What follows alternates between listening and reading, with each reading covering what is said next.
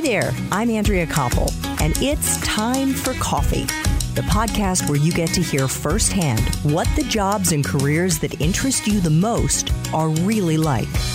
Hey there, Java junkies. Welcome to another episode of T for C. If you're interested in the world of intelligence and national security, then this is the episode for you, because my next guest has worked in that world for decades in a variety of capacities and has lots of insights to share with you about the obvious and maybe the not so obvious ways that exist for you to break into it. But before I introduce you to Larry Hanauer, I want to make sure you've signed up for the Java Junkies Journal. That's Time for Coffee's weekly newsletter that comes out on Mondays to give you an exclusive look at the episodes and the professionals we're going to be featuring that week. Just check out the Time for Coffee website at time4coffee.org, and the sign-up box is right there on the homepage. Now, my Java lovers, please grab your mug and take a chug of your favorite caffeinated beverage, because it's time for another caffeinated career conversation. And my guest is Larry Hanauer, the Vice President for Policy at the Intelligence and National Security Alliance, also known as INSA. It is the leading nonpartisan nonprofit trade association for driving public-private partnerships to advance intelligence and national security priorities. Before joining INSA in October 2016, Larry spent more than 20 years working on national security issues in the executive and legislative branches of government, on Capitol Hill, at a leading think tank, and at a large defense contractor.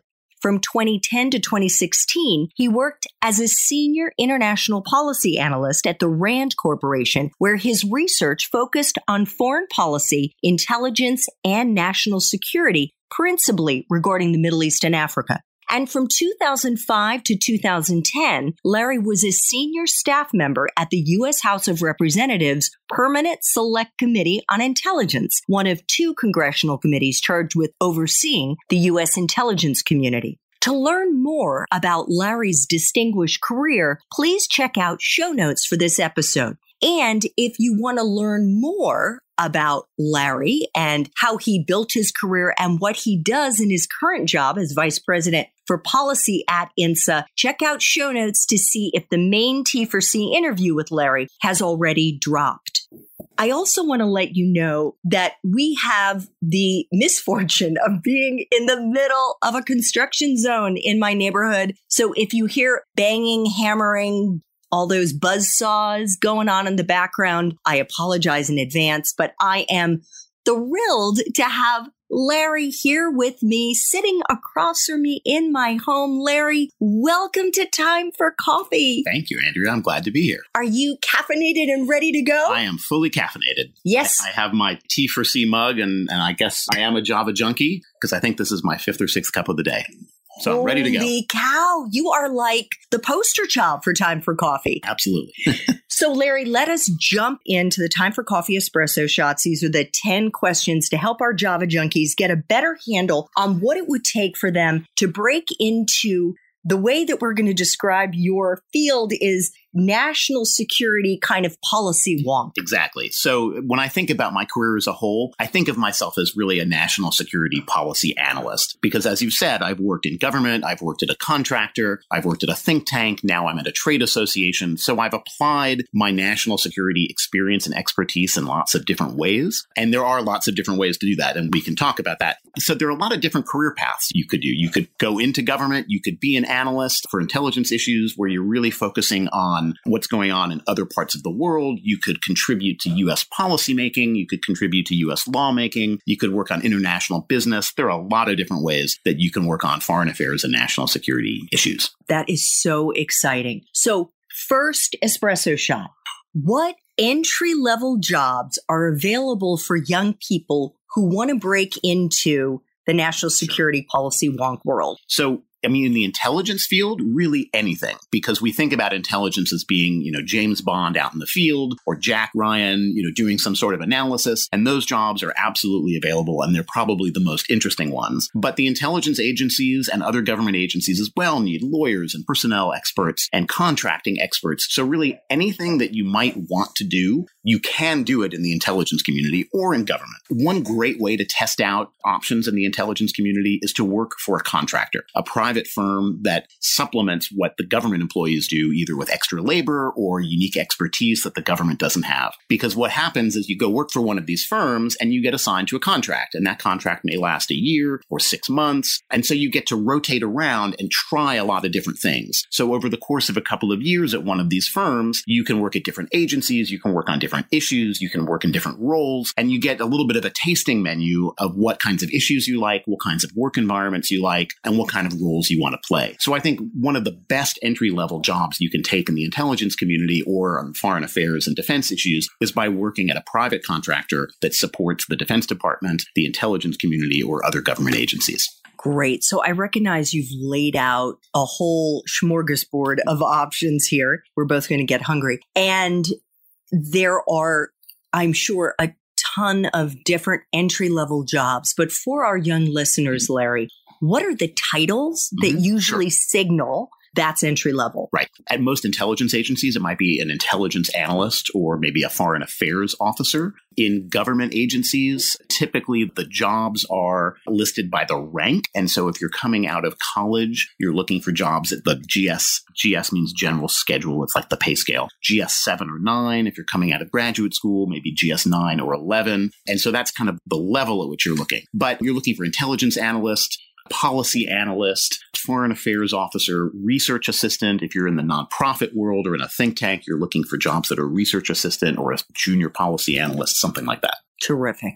So Larry, what is a skill or skills that you look for in the young people that you hire, whether at INSA or at other places that you've worked? There are two skills really that people need to be able to show in any job, but particularly when you're breaking into an organization, when you're trying to get the job, and when you're trying to show that you add value. One is you need to be able to write and communicate. No matter who your audience is, no matter what kind of issue you're working on, you need to be able to research and write and convey your findings effectively. You need to be able to adjust that too for your audience. When I was at RAND, I wrote 300-page books. When I worked for a congressional committee, I wrote 2 paragraphs and a few talking points because that's all the members of Congress had time to read before they went into a hearing or went into a meeting. So you need to be able to write clearly and concisely and tailor what you do for your audience. You also need to be able to present what your ideas are. You may be doing a formal briefing, or you may just be presenting your ideas in a meeting, but you need to be able to present clearly and convincingly to get your ideas across. The second skill really is that you need to be able to be proactive. I think particularly when you're in an entry-level job, your colleagues will look to you to just get things done because anything you can do is something they don't need to do. So if you can be proactive and identify and solve problems before your colleagues have to deal with them, they'll be thrilled. If you can present not just a problem, but a solution, you've already done half the job that your more senior colleagues might have to do with the information you're presenting them. So be proactive, be solution-oriented, and just offer to get things done. Terrific. What about someone's major, Larry, for someone who wants to get an entry-level job? Is it essential that they have studied international affairs, foreign policy, national security, government?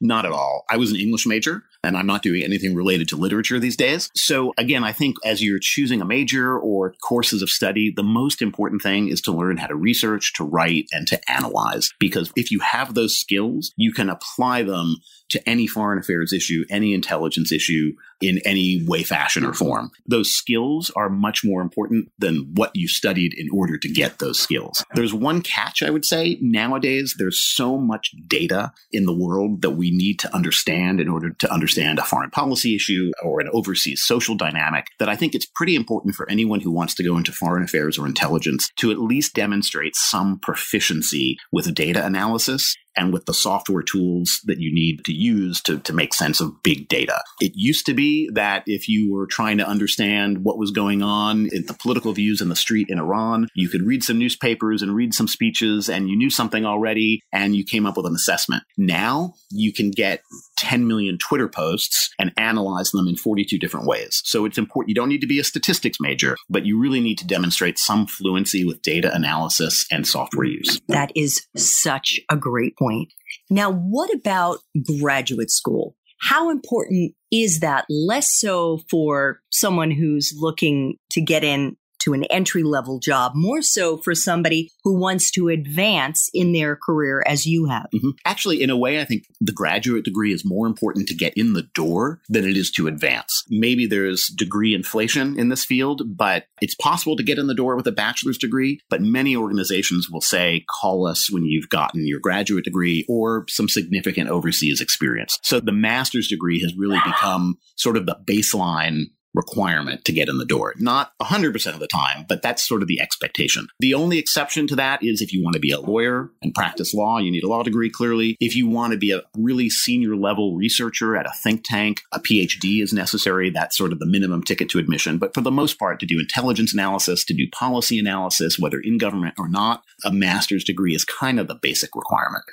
In what? A master's degree in? Lots of different things. But the most effective degrees, I think, are sort of a general international affairs degree. I went, for example, to the Fletcher School of Law and Diplomacy at Tufts University. There are several schools here in the Washington area and in New York and elsewhere. They give you broad training and experience in international affairs, international law, public diplomacy. And then within those degrees, you choose an area of focus, whether it's a certain issue or a certain region. To me, those are more flexible and more useful than a degree in, let's say, Asian studies or African studies. Those can be very useful if you know you want to spend time in that region, but it gives you a little bit less flexibility later on if you change your mind, or if, as often happens in U.S. foreign policy, certain regions become less important or the government spends less money on those regions, and then you need to draw on some flexibility. So a broad degree that focuses on international affairs or international economics, I think, are the best degrees that you can get that give you the most flexibility over the long term. They also have the advantage of having terrific alumni networks in the field, both in government and outside of government. Yeah, that is such a great point because of the networking potential. Absolutely. What about life experiences, Larry? This is less so about the classroom experience, more so about speaking a foreign language, travel. What things do you think would enhance someone's chances of getting an entry-level position on the Hill or elsewhere in government? Overseas experience is really valuable, and people see it as very important because it demonstrates that you know what you're in for, you know what it's like to live and work overseas, and that you're committed to a career in working on a certain issue or in a region. Peace Corps volunteers have a lot of credibility because if you can survive living in a hut in a village in a poor country for 2 years, you can pretty much get through anything. And it gives you real on-the-ground experience working on foreign affairs. Even travel is useful because if you can explain how you had an interesting cultural experience, maybe beyond just the 2-week vacation sightseeing, but if you spent time volunteering overseas, if you spent time living off the beaten path overseas, those kinds of experiences are really valuable to employers because they show that you're culturally proficient. Wonderful. Now, the fun part. What for you, Larry, is the best part of being vice president for policy at INSA? Really the chance to have an impact on some issues that I think are important in the intelligence sphere. Unlike when I worked in government, when I worked directly on policy issues, now I'm working at a trade association whose members are defense contractors, companies that work for the Defense Department and the intelligence community. So sort of from the outside, we're working to shape government policy on issues that affect the intelligence community. Things like security clearance reform. Anyone who's trying to enter this field knows it's hard to get a security clearance. It takes a long time. That process doesn't work for government agencies because they can't get people in the door. And it doesn't work for the companies that support government agencies because they can't hire people either, which means they can't bill them out and make a profit, which is what they need to do. So to be able to advance discussions on issues like that make the intelligence community more efficient and more effective, that's very satisfying. The flip side. Every job has aspects that suck, even the best.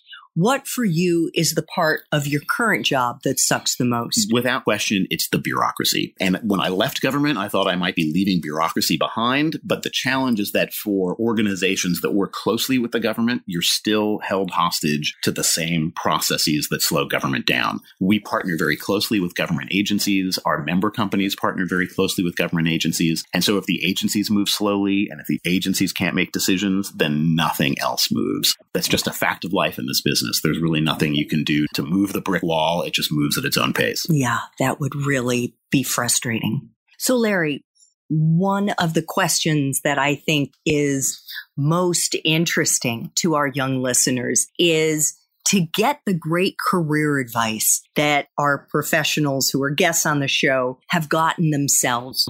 What is the best career advice you've ever got?